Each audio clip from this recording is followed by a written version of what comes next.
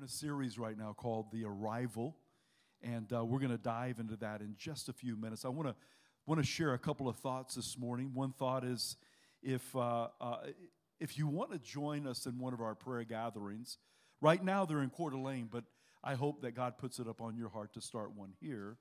And so right now it's Tuesday morning, 7 a.m., Thursday morning, 7 a.m., and Wednesday at noon. If you ever want to start one here in Post Falls, that would be wonderful. We believe that prayer is the engine room of the church, and it's vital. What we do in the engine room, God brings to public and just moves mightily. So we are a church of prayer, and my house shall be called a house for all nations. So it's very important to us, and I just encourage you in that. The other one is Rosie, Logan. Where are you at, Logan? Right there. If you want to be, even if you don't want to be, maybe you just need to be serving in children's ministry, we would love for you to join us. Talk to Logan, Rosie downstairs. You have a lot to offer this next generation, and I just encourage you. We would love for you to join us in that ministry. We're a generational church from the womb to the tomb. And so we believe in not just babysitting, but raising up the next generation. And it's not just what we talk, it's what we walk. A lot of emphasis on children, a lot of emphasis on youth, on young adults of all ages, all the way up to Stephen Knoll. And his group, he's got a beautiful group above 60, so 60 plus. They call them the Silverheads. No, I'm just teasing. Mine's silver if I let it grow out. I saw this week there was a dog kind of in front of a Christmas tree. Beautiful dog, like a retriever or something. It had a big note on it. And on the note, he's standing there kind of humble.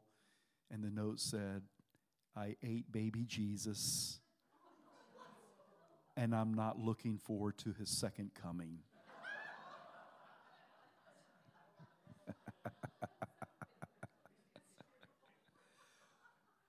We're in this series on the arrival. It's about Advent, the first Advent. Today I'm going to be focusing a lot on the second Advent.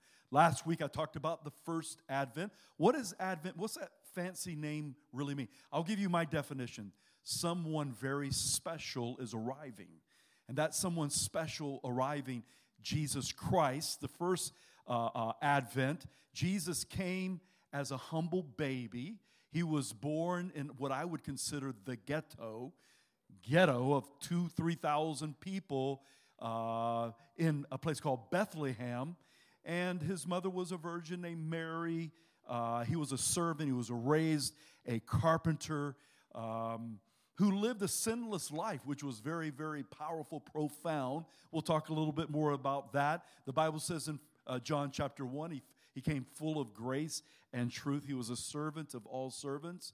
John the Baptist said this about him: the spotless lamb who takes away the sin of the world. Okay, so this is the Jesus that came the first time. Emmanuel, Jesus was here. So the title of this today is He was here, He is here, and He's coming.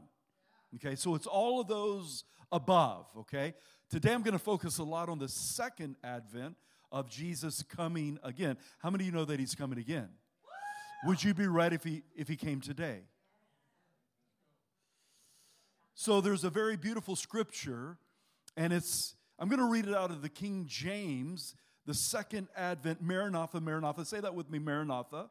You thought it was a word. It's actually not a word, it's a phrase.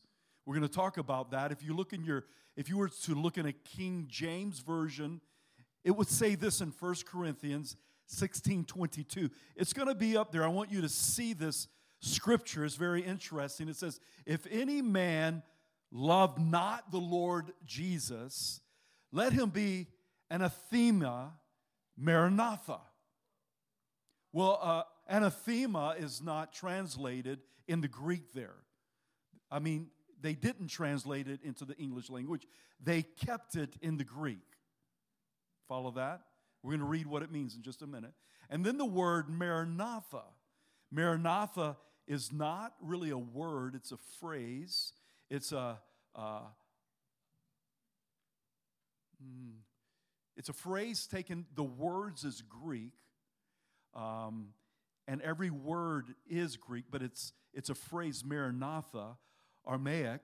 And so that Aramaic phrase means Maranatha. It means the Lord is coming.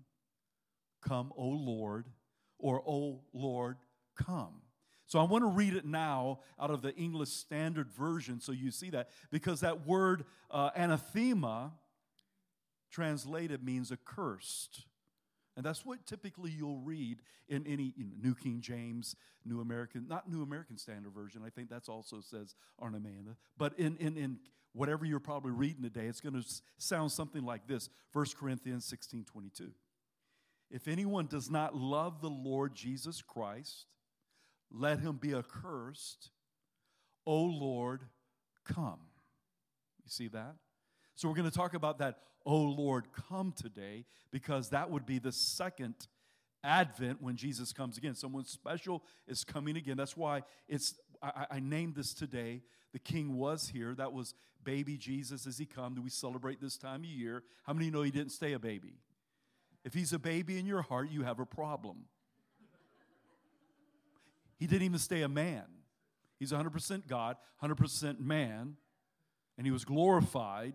Okay, Emmanuel, right? What does that mean? There's another fancy word. God is with us.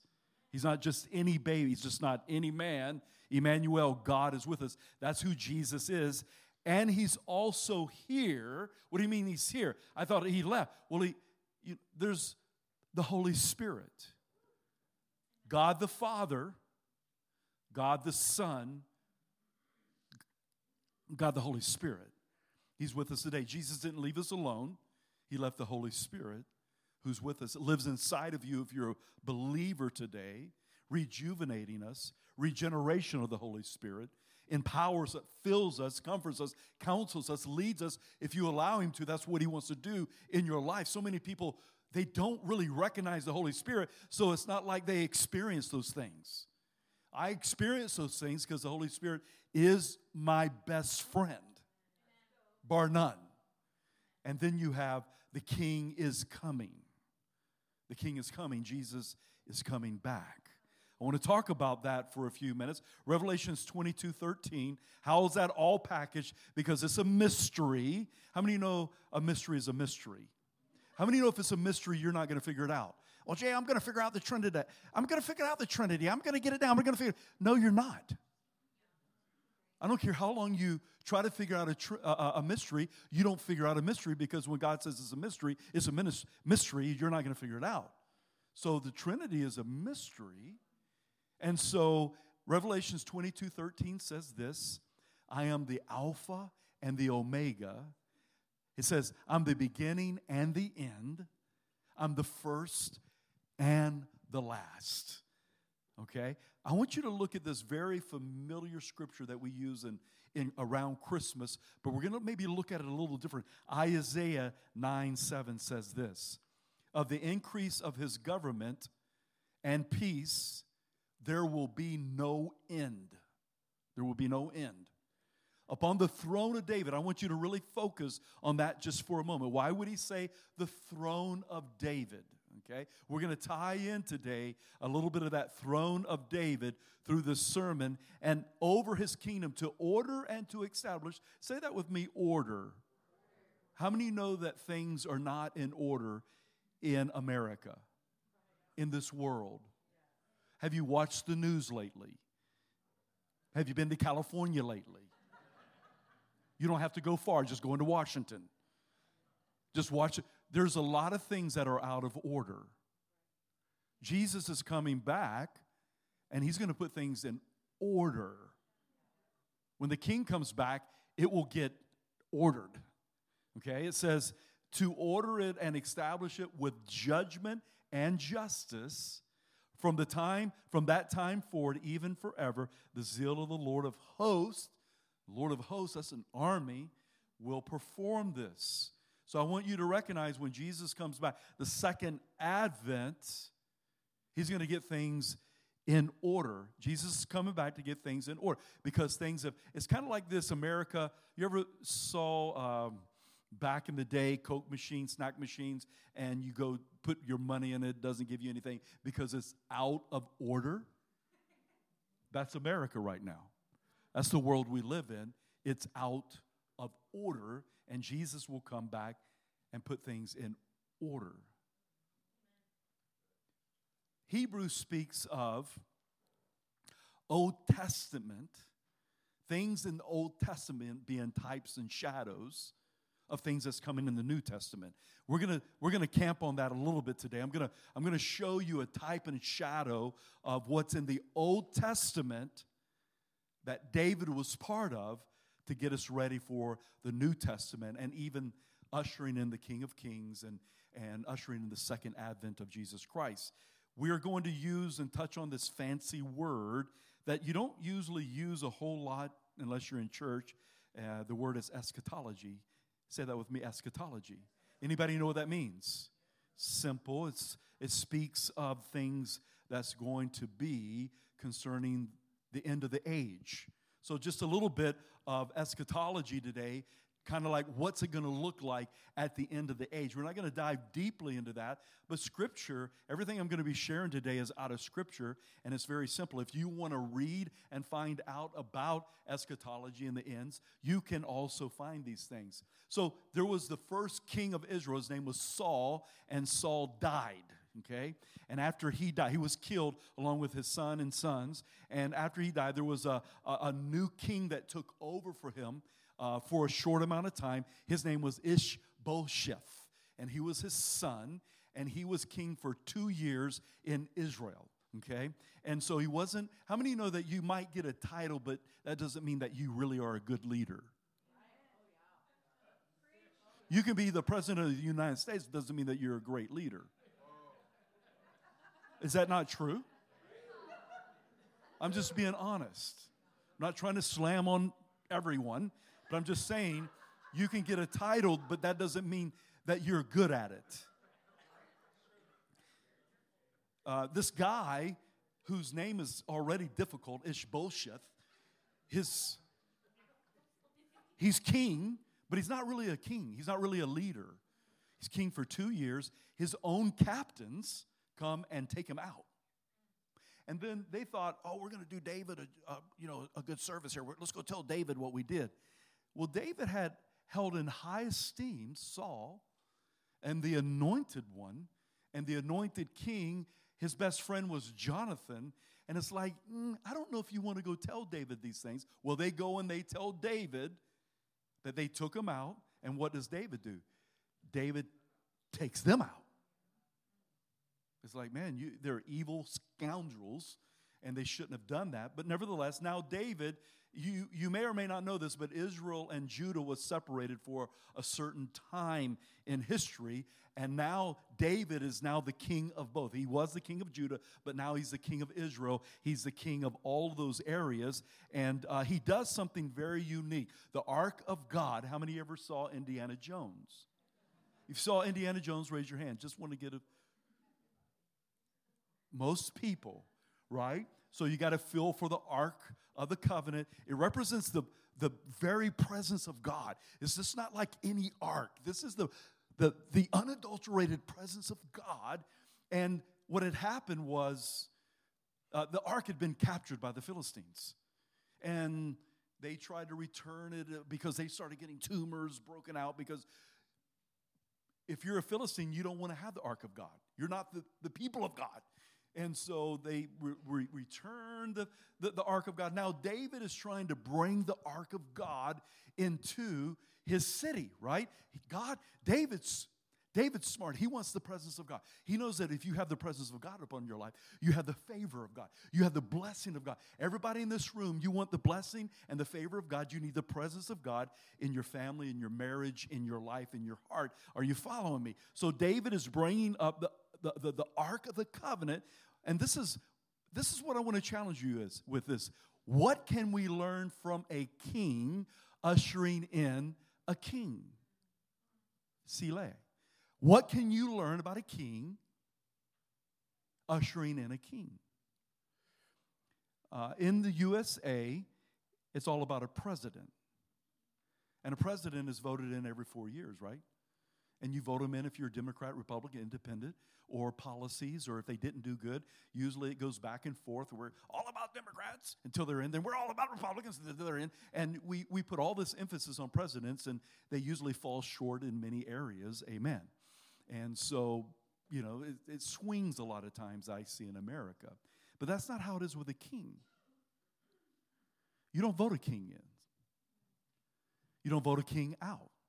King doesn't care if you like his policies. He'll cut your head off. What the king says goes. You follow me? And so David is all about getting the ark of God into his city. So we're going to read quite a bit of scriptures. Can we do that just for a little while here? So turn to 2 Samuel 6, 12 through 23. You're about to see some typologies, shadows in the Old Testament, that David had something going on in the Old Testament that no one else did. He was a man after God's own heart. He had a relationship that other people did not have, and he started changing some things. And so it says this, 2 Samuel 6, 12 through 23. Now it was told David, King David, saying, the Lord has blessed the house of Obed-Edom and all that belongs to him because of the ark of God.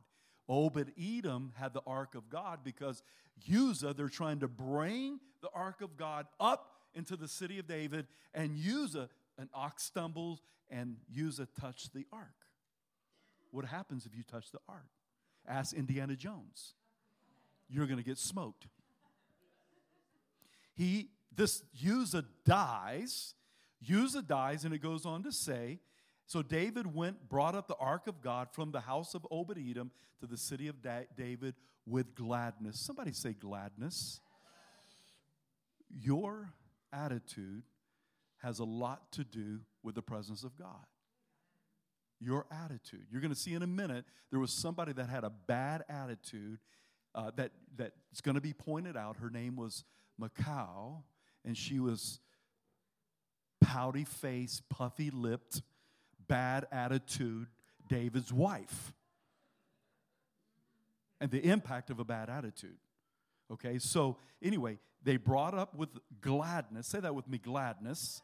Very important that our attitude makes a huge deal, a major issue when it comes to the presence of God. And it goes on to say, and so it was when the bearing of the ark of the Lord had gone 6 paces that he sacrificed oxen and fattened sheep. Somebody say sacrifice. Sacrifice is very important. What do you mean by sacrifice, J.O.? I got saved December the 7th, 1986. Celebrated this past week. 37 years. Do you think that I always feel like worshiping God? No.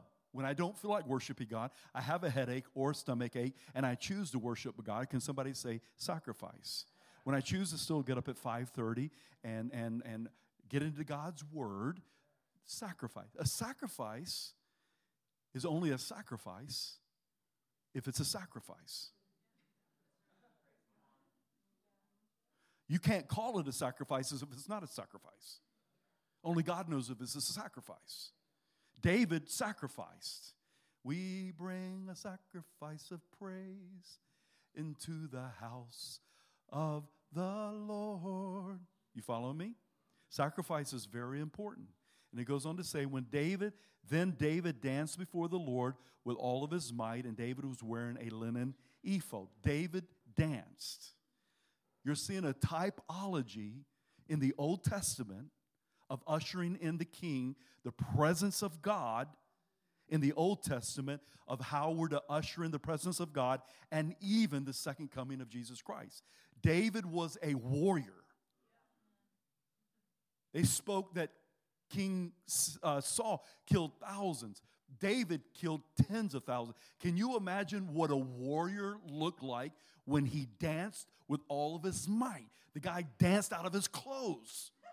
He was a radical dancer. You don't think so? I'm going to tell you, he was a radical dancer. And everybody didn't like it, but there was a typology of what David was doing when it comes to ushering in the presence of God. And it goes on to say, and David and all the house of Israel brought up the ark of the Lord with, look, shouting the sound of trumpet. All of a sudden you're like, well, church should be quiet. Well, show me in the Bible where church should be quiet and men shouldn't sing. Show me.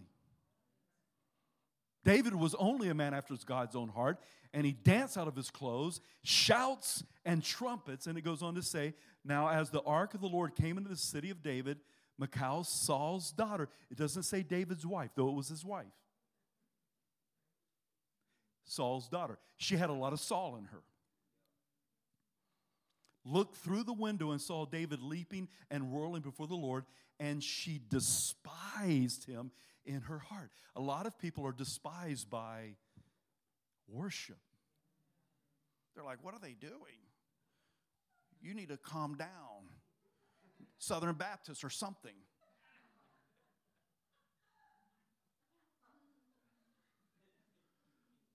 Nothing against Southern Baptists. I love Southern Baptists. But we're called to be worshipers. You're called to be if you're a believer, you're called to be a worshiper. I don't care what your upbringing. I don't care what denomination you came out. This is a typology of worship, of ushering in the presence of God. And it goes on to say, Saul's daughter looked through the window, saw David leaping and whirling before the Lord, and she despised him in her heart. But David, here's a good point. David didn't care what people thought about him. And you shouldn't either. So they brought the ark of the Lord up, set it in the place in the midst of the tabernacle, and David, in the midst of the tabernacle, look at this real close, that David had erected for it. It wasn't no longer was it the Moses. It wasn't the tabernacle of Moses any longer.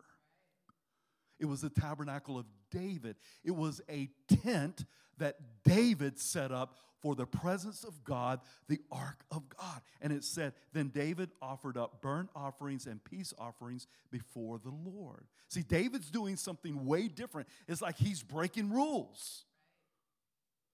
He's not bound to tradition. Then David was finished burnt offerings, peace offerings. He blessed the people in the name of the Lord of hosts, and he distributed among all the people, among the whole multitude of Israel, both women and men, to everyone a loaf of bread, a piece of meat, a cake of raisins. So the people departed, everyone to his own house, and David returned to bless his own house. Look what happened. Pouty-faced Michal.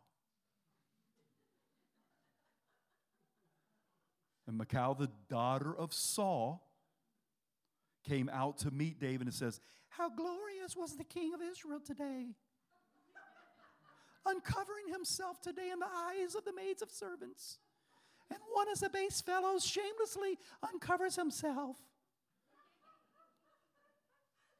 Oh, puffy lips.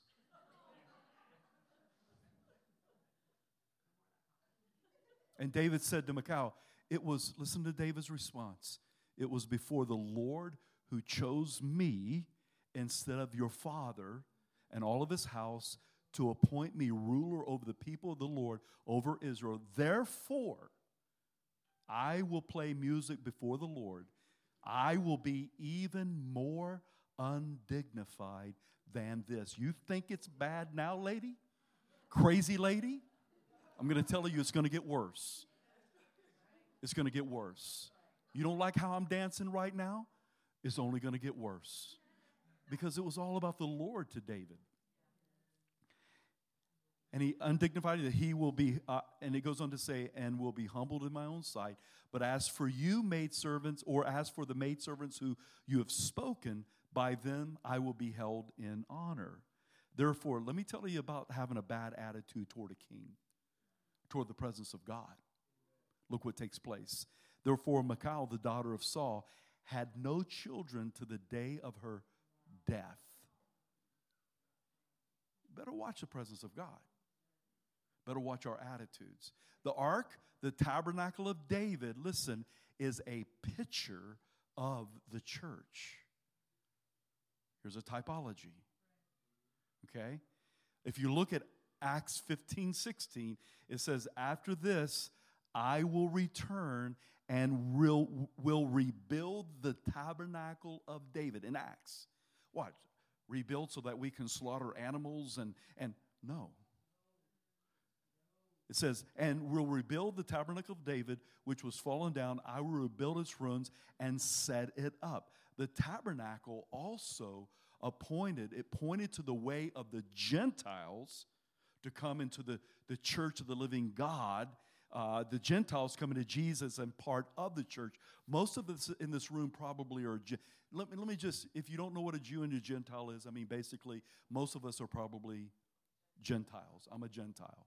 We had Hanukkah with a Jew the other night, and it was a beautiful time. But I'm a Gentile. Unless you're born as a Jew, you're a Gentile. And Jesus made a way for Gentiles to come into the church. But look at this beautiful typology that you read. Look at verse 15, 17 of Acts. It says this about the tabernacle of David, so that the rest of mankind may seek the Lord. Okay, this is prophesied about the ark of David. Even all the Gentiles who are called by my name, says the Lord, who does all these things. The old tabernacle during the day of David's tabernacle, the old tabernacle was set on Mount Gibeon, and it was set there for 40 years. But David, and they did animal sacrifices took place in that. But in the tabernacle of David, listen real good, there were spiritual sacrifices. You following that? One more truth. David offered up blood sacrifices in the very beginning. But after that, only worship sacrifices. Are you following me? That's important for you to know that this is a typology, a shadow of things to come. That it points to the church. It points to Gentiles coming to the church. It points to how today does the church usher in the presence of God, and how do we even usher in the second advent of Jesus Christ coming back. Are you following me? Here's a kicker. A man after God's own heart, David, knew he was ushering in someone greater than himself. Here's the king ushering in the King of Kings, the Lord of Lords. David recognized this. So I want to share a little bit in closing the difference between the first advent and the second advent, because they are worlds apart. You follow me? The first advent, Jesus came humbly. He came gentle king riding on a colt. The second time Jesus comes, he's coming as a mighty warrior king who will destroy his enemies. Major difference. Jesus, at first, he was coming peacefully and gentle, but the second coming, Jesus will return with his army from heaven. There will not be meekness. This time, Jesus will be a warrior with a double-edged sword. Okay? Big difference in the first and second advent. Listen to Revelations 1, 14 through 16. Here's a picture of Jesus. His head and his hair were white like wool, as white as snow. His eyes like flame of fire. His feet were like fine brass, as if refined in furnace. His voice as the sound of many waters. He had in his right hand 7 stars. Out of his mouth was a sharp, two-edged sword, and his countenance was like the sun shining in his strength. Revelation 7:14. He will be greeted as Lord of Lords and King of Kings. When the Magi found Jesus in the manger, they followed a star. There could have been 3 of them. There could have been 30 of them traveling. We say three because of the three different gifts. But you look all the way back in Daniel, and you'll see this thing being prophesied about. And they're following to find the Messiah, and they follow a star. You follow me? But look what happens at the second coming of Jesus Christ. Matthew 24:29. Immediately after tribulation, in those days, the sun will be darkened, the moon will not give its light, the stars, somebody say stars, will fall from heaven. They followed a star, and now stars are going to fall everywhere. And the powers of heavens will be shaken. At the first coming, only a few saw Jesus in the manger. The Magi, of course, parents, shepherds. It won't be like at the second coming. You don't never have to worry about and get deceived if Jesus is coming. When Jesus comes, you'll see him. You don't have to worry about, oh, they have the Messiah in Mexico. No, you don't got to worry about that. Oh, he's in Switzerland. You don't got to worry about that. You're going to see him come. Listen to what the Bible says. Behold, he's coming with the clouds, and every eye, somebody say every eye will see him, even those who pierced him, and all the tribes of the earth will wail on his account of him. Even so, amen. You're going to see him. It goes on in, I think it's Philippians, it says that at the name of Jesus, every knee will bow. J.O., I don't like to bow in worship. You better get used to it. There's going to come a day that you won't have a choice. He's coming to judge also. Matthew 25, 31 through 33, it says, when the Son of Man comes in his glory and all the holy angels with him, wow, not by himself, all the holy angels, wow. And he will sit on the throne in his glory, and all the nations will be gathered before him, and he will separate them from one another as a shepherd divides his sheep from the goats. And he will set the sheep on his right hand, the goats on his left. You know what separated the goats and the sheep? I don't read where it says, well, the sheep went to church. No, it was what they did or did not do. Joe, you're talking about works? I'm talking about a heart that's been changed by Jesus. And when your heart has been regenerated by the Holy Spirit, guess what's going to come out of you? You're going to want to do some great things. Fruits under repentance. Right. You're going to want to do some things. The goats didn't do anything. The sheep, you know what they did?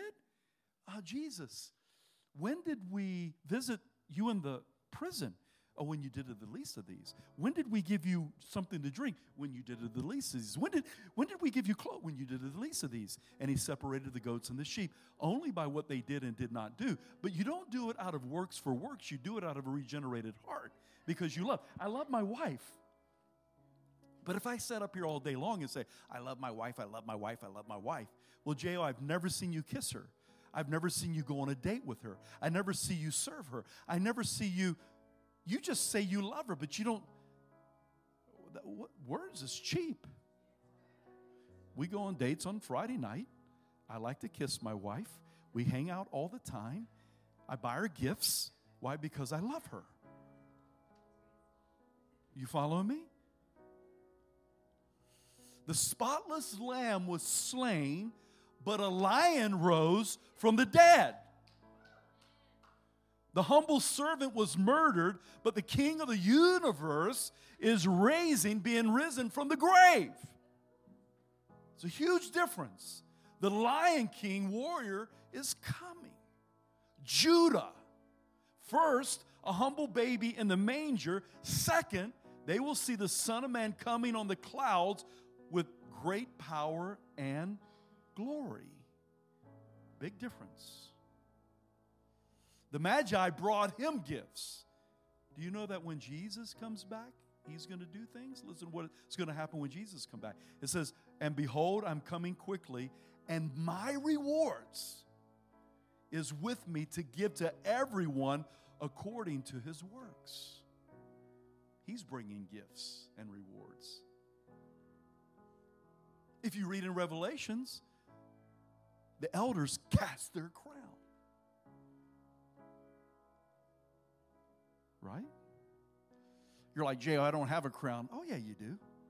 You got crowns. Some of you are just macho men. Macho. You need to cast that stinking crown. Hey, you can be 100% man. I'm 100% man, bro. I am 100% male. But you know what? I don't want my machoism to get in the way of my worship to the King of all kings. You might need to cast that crown down. Well, I'm just a little cool. I'm 19 years old and I'm a little. You need to cast that stinking crown down. Well, I'm a CEO on Monday. I don't care what you are on Monday. You got to come as a son and daughter in the presence of, cast your CEO crown down. Well, I'm just a woman's lip. Cast that crown down. You need to cast down all your crowns when you come before the presence of the Almighty God. Cast them down. Well, J.O., I'm just a pastor. I don't care you're a pastor. Cast it down. We all have crowns. What's your crown? What's your thing? Cast them down. Cast your crown. J.O., when's he coming back? I'm going to give you an exact date today. I don't know. And if anybody ever tells you, you tell them you're a liar, run from them, and never talk to them again. They're deceived.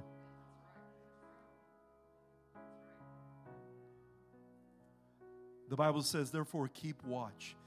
When might he come? He may come this evening. Do you ever just wake up and go, this might be the day that he comes? Or you live so carelessly that you think it's never going to be in my lifetime. He might come tonight. He may come next week. He may come in 10. We don't know. But the Bible says you should be ready. Therefore, keep watch, because you do not know the day or the hour. Listen to this one. But about that day or hour, no one knows. Not even the angels in heaven, nor the Son, but only the Father.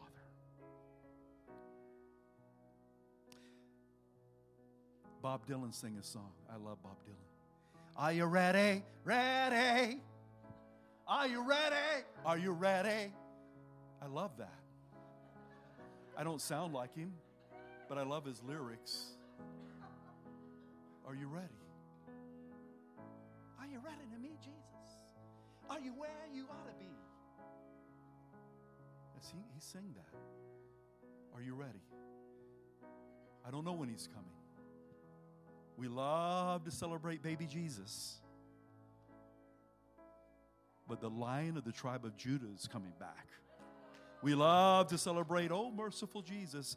He's coming back, no mercy, with an army. And we have to be ready. Let me close with this scripture. It says, so Christ, having been offered once to bear the sins of many, he took on our sin, which appear a second time, not to deal with sin, but to save those who are eagerly waiting for him. Have you allowed God to deal with your sin? How do you allow God to deal with your sin? Paul said he was of the way. What do you mean of the way? That sounds kind of cultish. Simply this. Jesus says, I am the way, the truth, and the life. So if you're of the way, you're of the way of Jesus. Jesus became sin for you and I. Pretty incredible, huh? It's like, wow, man, that's ugly. He became sin for you and I so that you could become the righteousness of Jesus Christ. Wow, that's unfair. It sure is. But he did it because of his great love toward us. But there's a place that we play in the midst of all that. we have to say yes to Jesus.